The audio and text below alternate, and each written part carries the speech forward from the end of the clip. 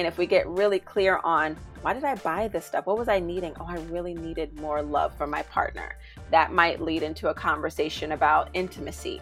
Oh, I really needed to have a healed relationship with my father or my grandparent or my whatever. And just allow the things that you've surrounded yourself with to be teachers of sorts as you're entering into motherhood or parenthood even. So that you're kind of clearing out these cobwebs and making space internally in the same way that we prioritize making space externally.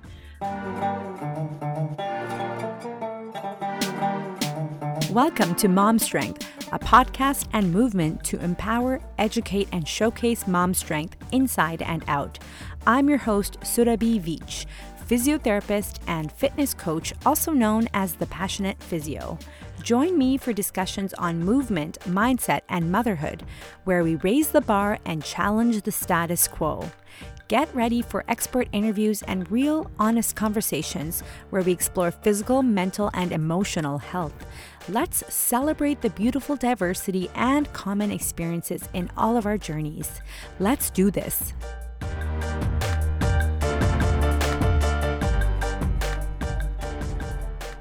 Hi, friends. I am so excited to continue this amazing conversation with Takesha August. If you missed part 1 of this episode, check out episode 6A. This is episode 6B. We're going to be continuing chatting all about pregnancy and ways to really prepare yourself for postpartum. We're getting into the deep stuff and, talking all about community. And I'm really, really pumped to continue this conversation. So let's get right to it. Something else that you mentioned is, community and motherhood, right? Is who's your kind of that village and who you have around you. What do you find, or how do you find that? How do you find that impact of community with your moms? Yeah. So if we go back to the analogy of birth and mothering as in correlation to life in general. So like that, what they are now calling the 5th trimester of, when a woman might be returning back to work or returning back to some other element of life in addition to mothering. Yeah.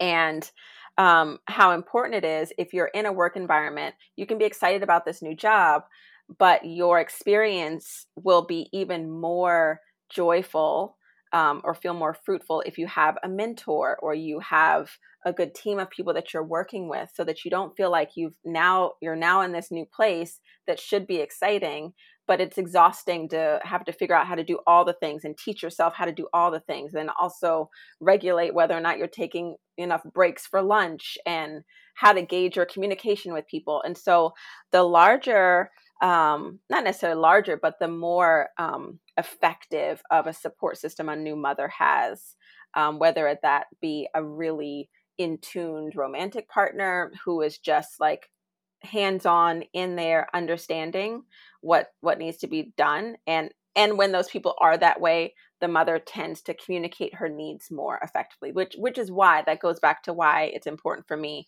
to meet the partner, because I can tend to gauge like, oh, this is a partner who's a little detached from this experience, or they're too busy. Like they've got to, like for instance, my partner wasn't available. He was in the military, he was deployed. And then when he was here, he's a, police officer. So he worked, 6-7 days a week, just like always gone. So if my birth team was like, oh, well, he's now got to be present. Like that's just that wasn't possible. That wasn't realistic. Yeah. And so when I get a feel for who is their support system, oh, is your mom coming down? Who lives here? Do you have friends close by? In this area, there are a lot of transient people. So a lot of people, in military families. So sometimes within their communities, they, forge a community of other mothers or other women who are also military spouses. And it really allows the new mother to settle into her healing. Now, I don't focus a whole lot on the baby. The mother will just naturally focus on the baby. Exactly. So, for instance, when I show up to someone's house for like a postnatal visit, I'm not there to like hold their baby for them. I'm there to make sure the mother feels seen and heard. We process her birth story. How supported do you feel? For the people that I work with, in person, for the people that I work with virtually, it's similar, but of course it's virtual. Yeah. But with those people in person, I have the opportunity to put my hands on them if necessary. I might massage their feet and kind of connect with them. I might bring them, something to eat or a snack or teas or whatever that might be supportive to them.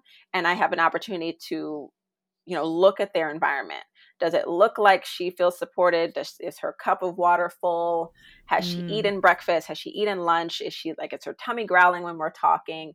Where I can kind of take in those details, because sometimes the people around them even will take better to someone on the outside of the mother telling them that she needs support.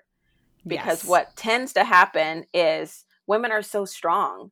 And we're really great at looking like we've got it together. Like how you said, like being on the train. Like you look like, oh yeah, she looks like she's carrying that extra 50 pounds of weight.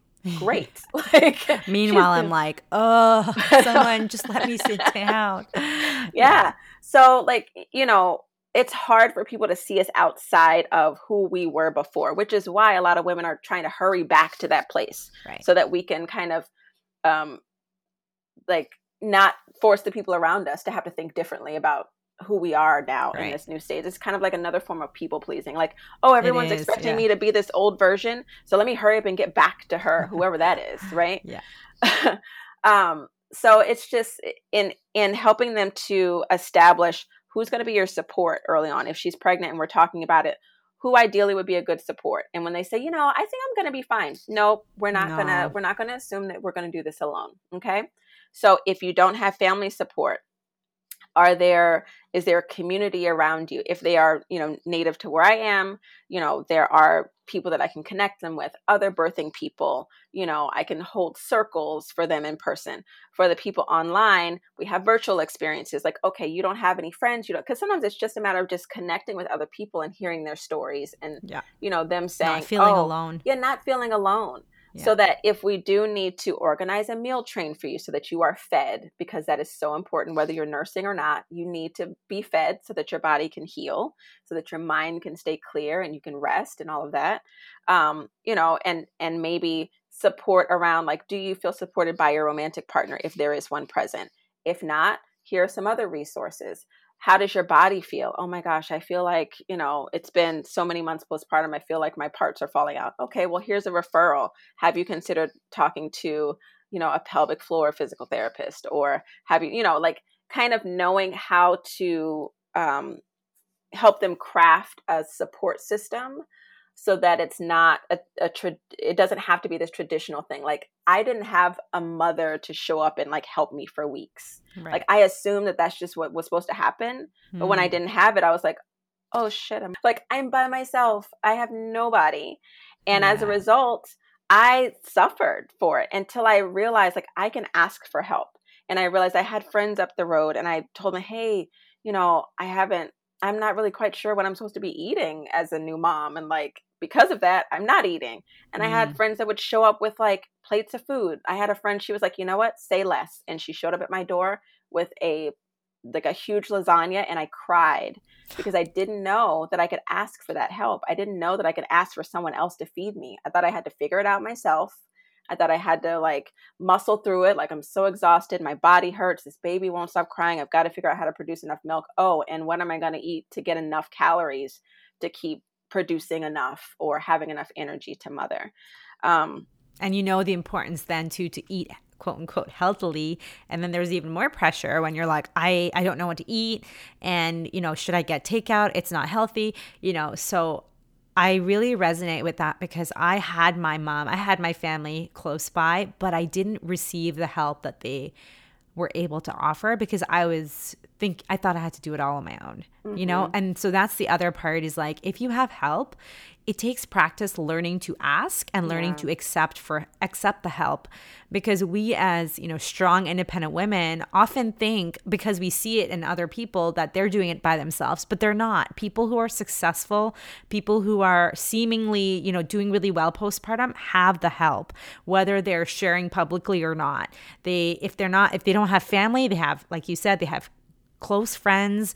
They may pay for a meal train. They may have supports that you don't have. So please don't compare, and know that it takes time and practice to ask for that help. Food is the one thing that I will say is the most helpful. Yeah, food. For sure. Bring food to a new mom because Yeah. she needs to eat, and she's probably not eating enough or as regularly as she should be, especially if her partner is back at work or if she doesn't have a partner. It's, Yeah. my experience, my second time my partner was at home, it's a world of difference. Yeah. He made every meal, made sure I was eating, and my mom was there to help too. Like it, you need like a team of people to take care of you, because you're right. I can take care of the baby myself, but if I'm not being taken care of as the, postpartum mother, both I struggle and suffer, and so does the baby, right? Because the mother's demeanor and energy is going to rub off on that baby. And absolutely. You need that time to connect. And if you're so preoccupied with something as simple as eating, then you can't fully connect. And then you can start to feel resentful. And then what may have been baby blues might turn into something deeper and heavier. And it can become a very big deal. And so I don't want people, there's so much shame around like, a lot of times people say when you say postpartum, they think postpartum is the same as postpartum depression. It is not. Postpartum is the time after you've had a baby. Yeah. Just that season. Which it actually lasts forever because you're always post. I was going to say, it kind of lasts forever. And I think like that forever. Well, it's this thing like, oh, I'm postpartum, so I'm supposed to look this way. But once I'm beyond postpartum, I'm not supposed to look like a mom anymore. I'm supposed to look like I did before. But it's like, what is the definition of postpartum, and what is your expectation going into motherhood? Because I think that we all go into motherhood with terrible expectations, first of all. We assume our babies will sleep through the night, they'll put themselves to sleep, they'll feed only exactly on schedule. And maybe there's like a handful of babies that do that, but that's not the norm. And I think that when we set ourselves up for these expectations, we are setting ourselves up for failure. And I love that the work that you're doing during pregnancy kind of prepares that mother for that big change that's coming, because there's no preparation otherwise. Just like a job, you would go to university to study this career, and then you would be working a job that's somewhat in line with that, that education that you've had. And it's still a transition when you start a new job, even if you've studied that. Like, I'm a physiotherapist. I went to, I have my bachelor's and I did my master's in physiotherapy. And when I started my first job, it was still a transition. But with motherhood, there's no years of education that you have studying it. And they don't even give you a manual. They don't give you a manual. There's nothing. And people assume that, oh yeah, I have parents, I should know how to parent then. But you may not want to parent the way you were parented. Exactly. I don't. And so you're relearning everything, or not relearning, you're learning everything for the first time. And it's nice to feel supported through that. And I love that there are people like you who are there to support birthing people, because, we hear of doulas, and I think that there's very different types of doulas, right? I think doulas in general will always be there to support you. But I love that the work that you're doing also kind of ties in that experience that you have with, like you said, publishing and, that American Psychological Association. So those experiences tie into what you do now too, which is really, really cool. And with community and motherhood, what you had said about, having people that you can talk to and ask for help. One thing that I tell all of my pregnant mamas is that your community will change. What you're expecting may not be the same as what you receive. Your friendships will change, because you will change. You will change, and you should change, because you have this huge, immense, change in your life. Listen, you send a few no's for party invitations and weddings early on, then you start to notice you don't get as many invitations. You're like, oh my gosh, what's going on? But then like you said, you establish new friendships that might make a little more sense for the season of life you're in. And that's also okay. Yeah. And it doesn't mean that those old friendships were bad. No. It just means it's a different season. And it took me a long time to accept that, because I'm a very sensitive person, and I didn't realize how much I was that person in my group of friends who organized get-togethers and, did meetups. And now I was the first person to have a baby, and all of my single friends, I didn't get invites anymore. And they came to visit once, and it was like, all right, like, are you going to come back, or like, can we meet up? And it wasn't as fun for them, because why would it be? Because they're not in that life stage. But it kind of felt like, I wish that somebody had kind of mentally prepared me for that change, because none of my mom friends had talked about it. And most of my mom friends were out of the city. All of my friends in the city most of them were not with kids. So yeah, I had to decline weddings. We did go to some weddings with our baby, but I had to decline so many social things because they were always in the evenings after bedtime, and just recognizing that your lifestyle is going to look different, especially in the short term until your kids are older, and you may embrace new friendships. And I think that's important, and that's good. And you embrace an earlier bedtime. I know. That's one thing that I learned to embrace. Like, oh my gosh, I feel so much better now that I fell asleep on accident at 8:30 in the evening. Meanwhile, I'm like, yes, kids are in bed. I can stay up till 2 getting stuff, getting my own. Every once in a while I do that and binge watch something on Netflix. And I did that 2 nights ago, and I regret it. Love Working Moms. So I binge watch that when it comes out, when a new season comes out. And then that's my binge for the season. Yeah, once in a while it's good, but it's so true. Embracing, like, our kids sleep 10 to 12 hours a night, and that's why they have all the energy to run around all day. Like, if we're sleeping 5 hours as a postpartum person with interruptions, maybe 3 hours, 4 hours, you're going to be tired, and there's nothing wrong with you because you're tired. That's normal. So honoring that, like, don't do the extra work of cleaning and cooking. Ask for help. And I hope that whoever you are, you have the help. And I think that many people now have help, but they're not, there's that ego, right? Like, I should be able to do this by myself. Yeah. And, we're saying you shouldn't, you don't have to do this by yourself. Yeah. There is community. I tell people, more so than trying to rationalize how they feel, like, oh, but I feel good. And I say, well, think of future version of you. Because future version, if you don't honor where your body is now, these early days postpartum, future you might have urinary incontinence, might have, some difficulty enjoying sex, later on. Like, give yourself the space to heal, even if you can't see or feel that you're, like, not feeling at your best. Like, you might have so much energy, like, oh no, my body feels great. Even, especially my moms that have incredible birth experiences, they're like, oh, I feel awesome. I didn't tear, or like a very minor tear. I feel great. I can go home and climb stairs. Absolutely not. That's how I was after my both of mine, but my second, I was like, I feel really good. And I remember going to the park with my kids at 4 days postpartum, and I like put on makeup. I wanted to take some family photos with my newborn.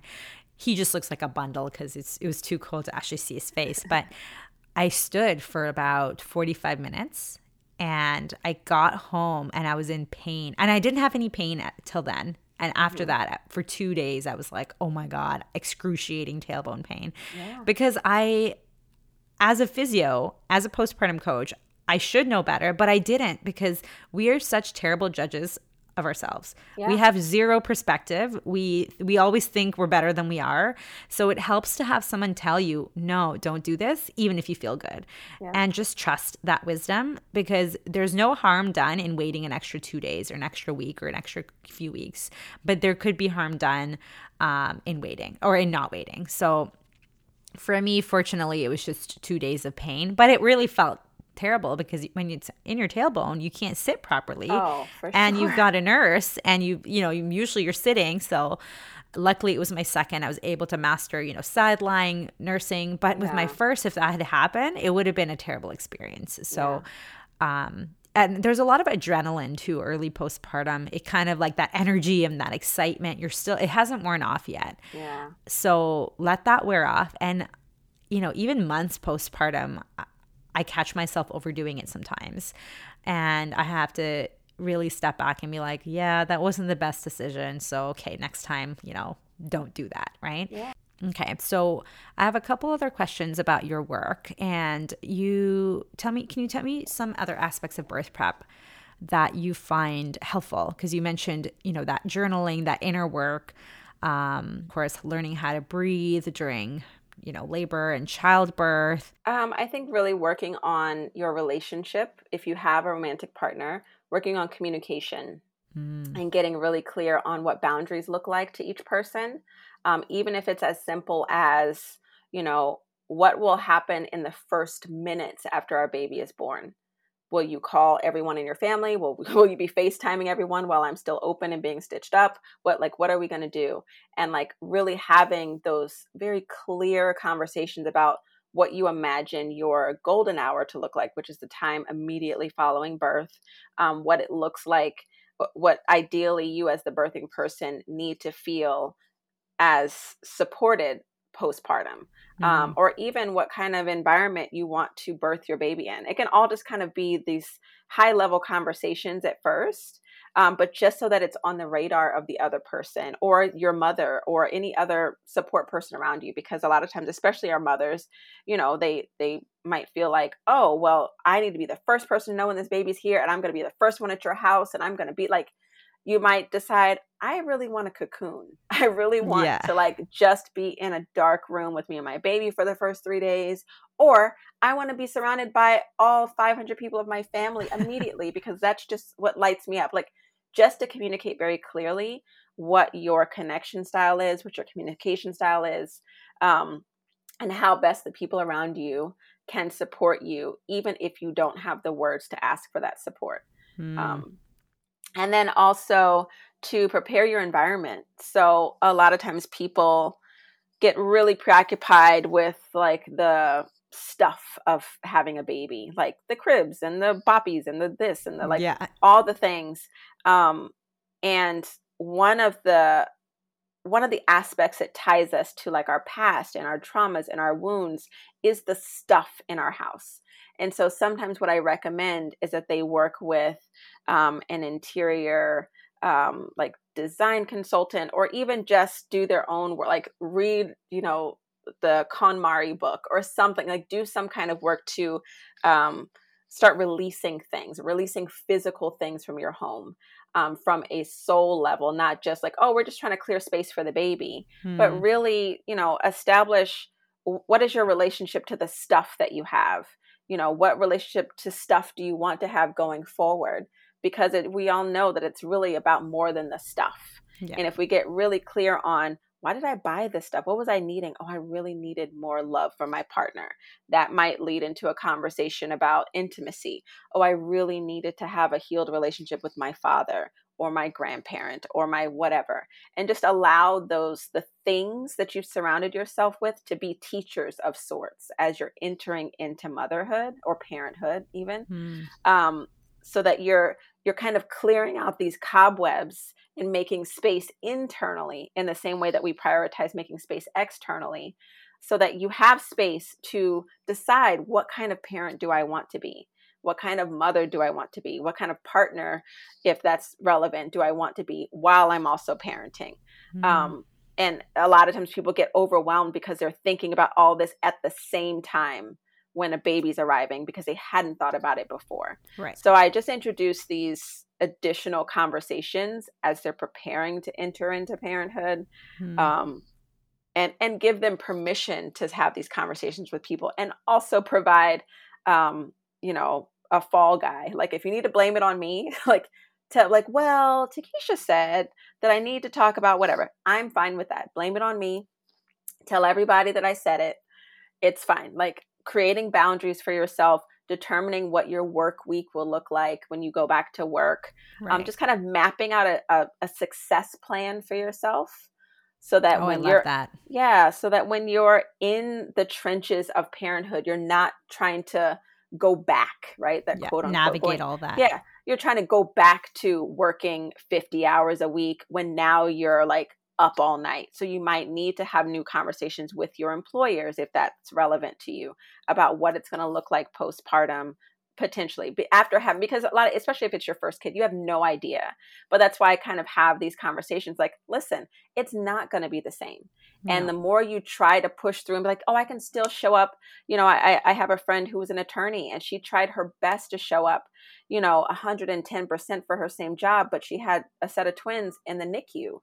And her mind just she could not fit, like literally could not. That's impossible. Yeah. So, she could not separate that in the way that her firm expected her to.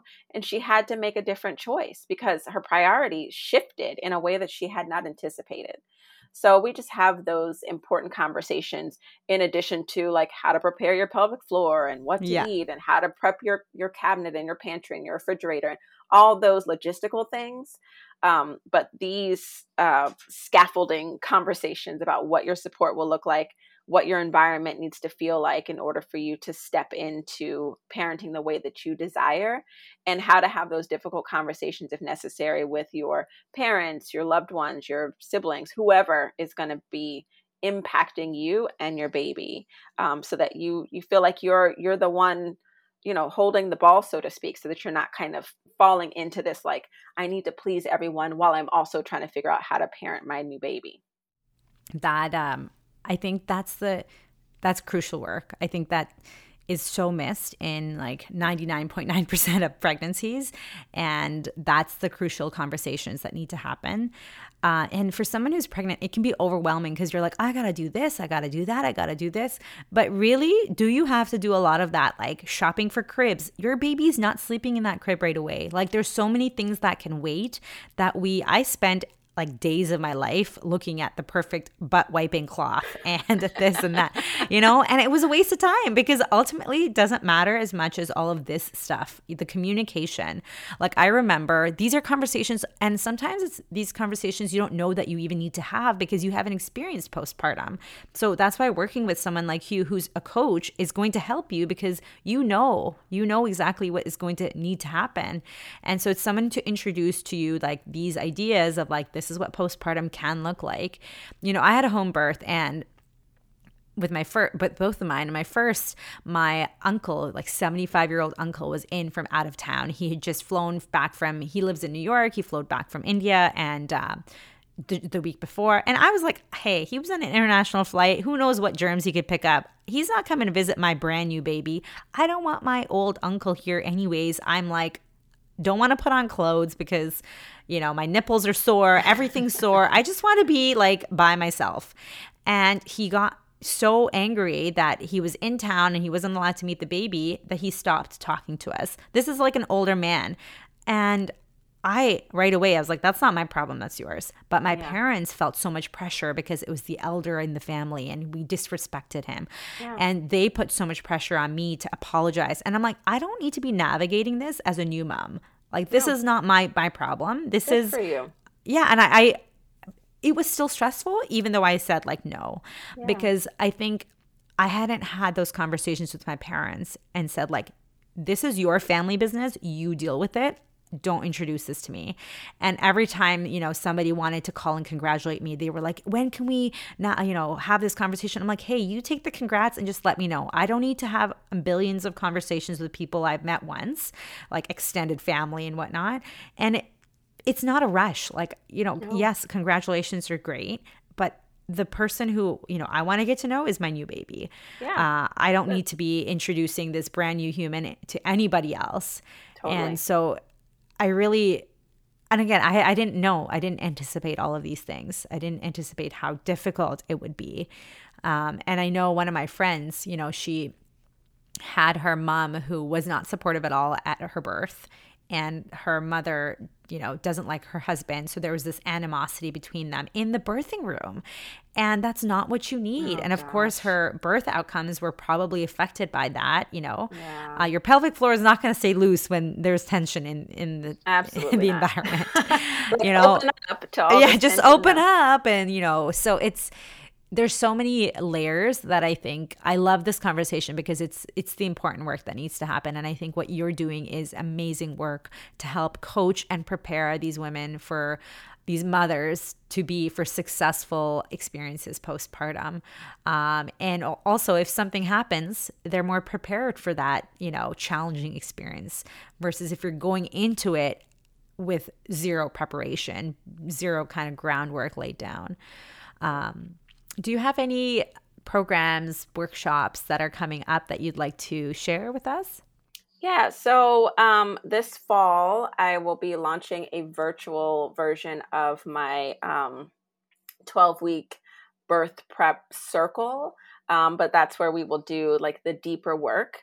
And it's 12 weeks of live weekly coaching to prepare you not only for the logistics of birth, and how to prep, like we said, like the pantry and all of that, but to really get deeper on, epigenetics and your family story and the story you want to write and create, and communication with your partner and your relationship with your body.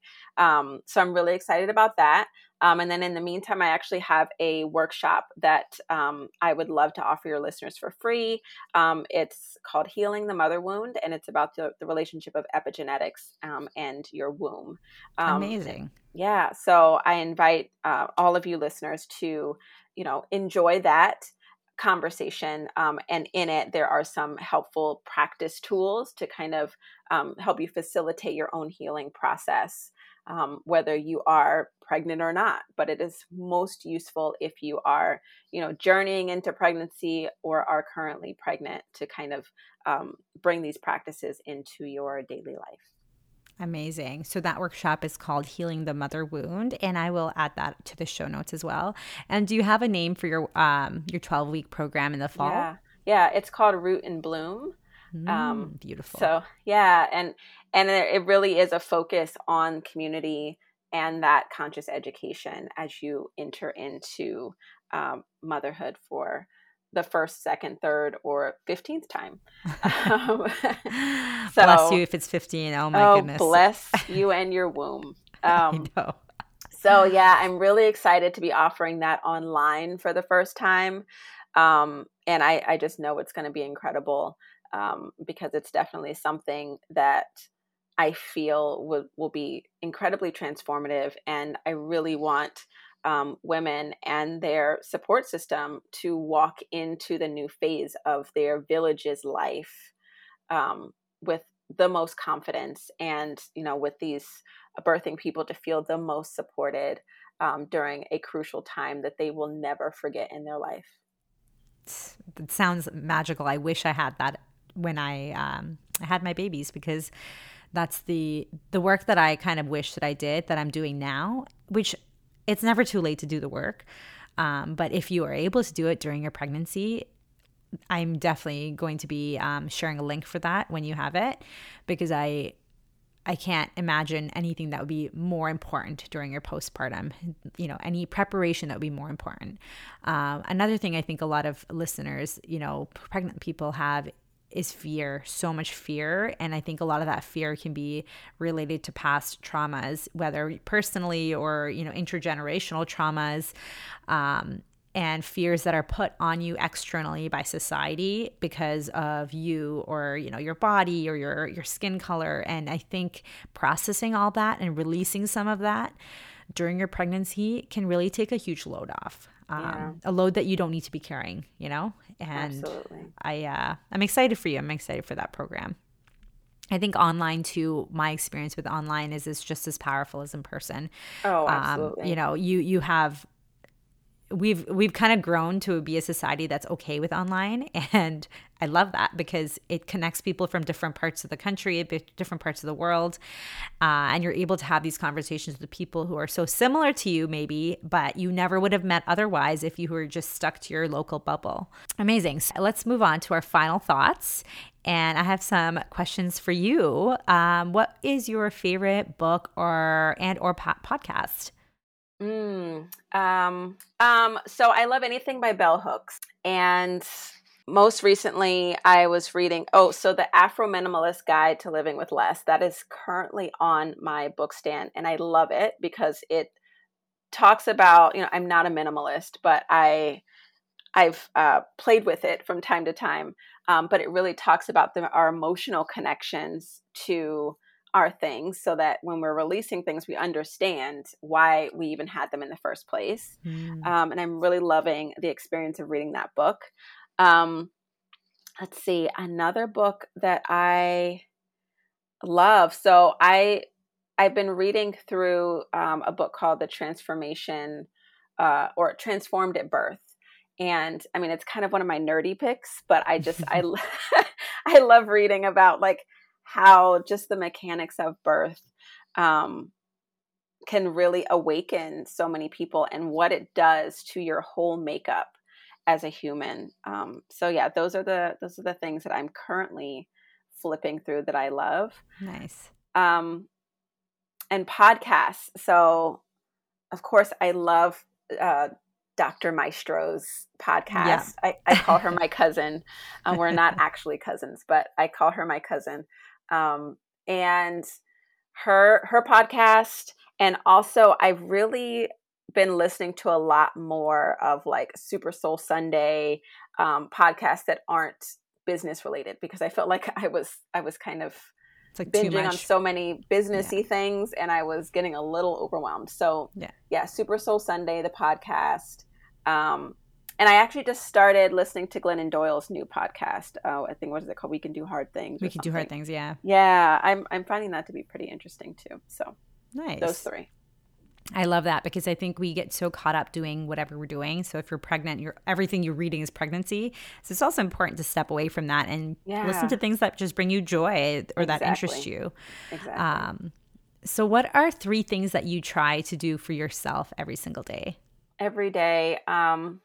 So I practice Ayurveda for myself. So I have some Ayurvedic rituals. So like Abhyanga is a practice that I do literally every day. So essentially body oiling. I do like my, use my neti pot every day, my tongue scraping, all that kind of stuff. So those are the things that, like, if I start my day with those practices, I feel like I'm living for myself. Amazing. And then of course some kind of movement practice. If it's not yoga, I dance. My kid and I have dance parties in the kitchen all the time. And then having a kid at home for, over a year, you have to get creative and figure out ways to like get him all, worked up and tired so he can maybe sit still for a little while. And just having time. One thing I've started doing the last 6 months that I realized was so necessary is scheduling time just to think, because I am a thinker and I am a creative, and I found that I started like scrolling through like Instagram. Like, why am I like my brain just needed to check out. So I'm like, let me just schedule time on my calendar where this is where I just sit. I sit and I look out my window, or maybe I sit and scroll, or maybe I sit and write something so that I don't feel guilty about that time. It's like time that I have for myself to just like check out for a minute. Yeah. And those are usually the times where I get pretty good ideas, or I feel a little rejuvenated, or that might be a time where I'm like, gosh, I am feeling really tired. I might do like a yoga nidra practice or something. I love Tracy Stanley and her work. So I might listen to like a 20-minute yoga nidra. So yeah, those are definitely my things. So what's something that you've been into lately that you've been passionate about? So one thing that I've been really into is learning new recipes.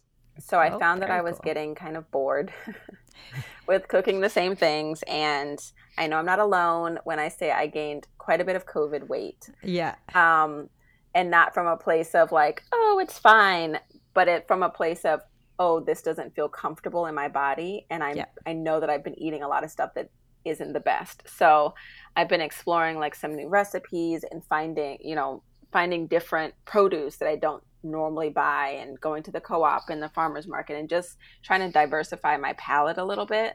Nice. And making it fun. And watercolor. So I've added watercolor painting to like my journaling time in the morning. So You can't see it here, and of course you can't see it if you're listening, but like I've got like my little altar space in my office, and so I've made a little space for like some watercolor palettes and a watercolor journal. So if I get up and I'm doing like my morning pages is another thing that I do, not daily, but I do it pretty regularly. And so if I feel like I don't really feel like journaling, I'll just like paint a page and like with whatever colors, no agenda, just kind of getting some art out of my body. Letting your Because creativity flow. yeah, because so like that creative energy is very, very likened to like that womb energy, that creative center, um, energy, that creator self. So I realized that I hadn't really been doing a whole lot of just creating things for the sake of creating. So bringing that back in just really brought in some more play into my morning and just kind of helped things to feel lighter because I was starting to take myself and life way too seriously. Yes. Anytime that happens, I get into that too, where I'm like, wait, like back up a little bit and like see the big picture, right? Because when we get so into the details, we kind of miss the like big picture, which Totally is light and fun. And we need to make time for that too. Amazing. So how can our listeners reach you with any questions or comments? What's the best way? Yeah. So I hang out on Instagram all day. So, and what's your handle? So they can reach me at Takesha August or at Momkind, either one. They're just a toggle away from each other. So if you have questions, you can DM me. I'm mostly on at Takesha August. That's where I spend the most time and where you'll probably see the most of my stories and behind the scenes stuff.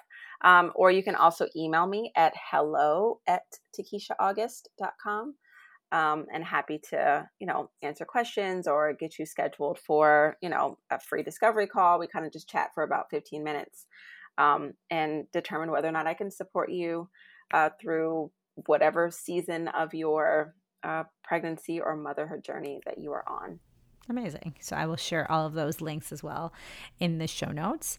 And one final question, Takesha, what would you say is your mom's strength? My mom's strength, I'd say, is, years ago, I would have said, oh, I'm so patient. But one thing that I've learned is that patience has levels. So while I do still feel very patient, I'm very proud of the fact that I give my kid a lot of space to be himself. And considering like my own story, like how did I want to be, he's 7 now. So always considering how did I want to be loved at 7? How did I want to be seen at 7? Because if you don't try to empathize or understand that developmental stage as an adult, a 7-year-old can be very annoying. Like they ask lots of questions. Like my kid talks nonstop. He's so into the things that he's into and wants me to be into it. And he's an only child. And so I'm it all day. Yeah. And so when I reconnect with, okay, who was I at 7? I was also very curious. I was also very inquisitive. I talked a whole lot. And so just remembering who I was at that stage and allowing my younger self to inform how I mother him, I feel like is my strength. Wow, that's a huge strength. That ability to pause and kind of introspect and be like, okay, what would I have needed at that age? And that's something that I often forget is like, what would I have needed as a toddler? And what did I not receive that I can now gift my kids?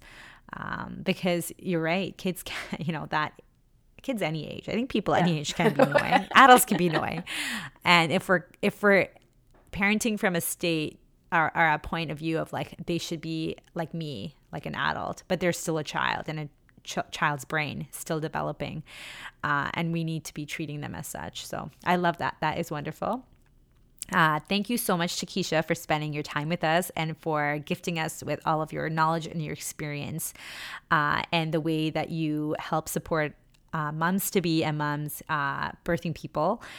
And I'm really, really excited to share this with my audience in the next little bit. And if you're listening to this, please go check out Takesha's page and go check out her free workshop, Healing the Mother Wound. And if you have any questions, leave a comment and send Takesha DM, because I'm sure she'd love to chat with you. Yeah, and thank you so much for having me. This was so fun. Thank you for tuning into this episode of Mom Strength and being part of this important conversation. Check out the show notes for more info and links, and we'll chat again real soon.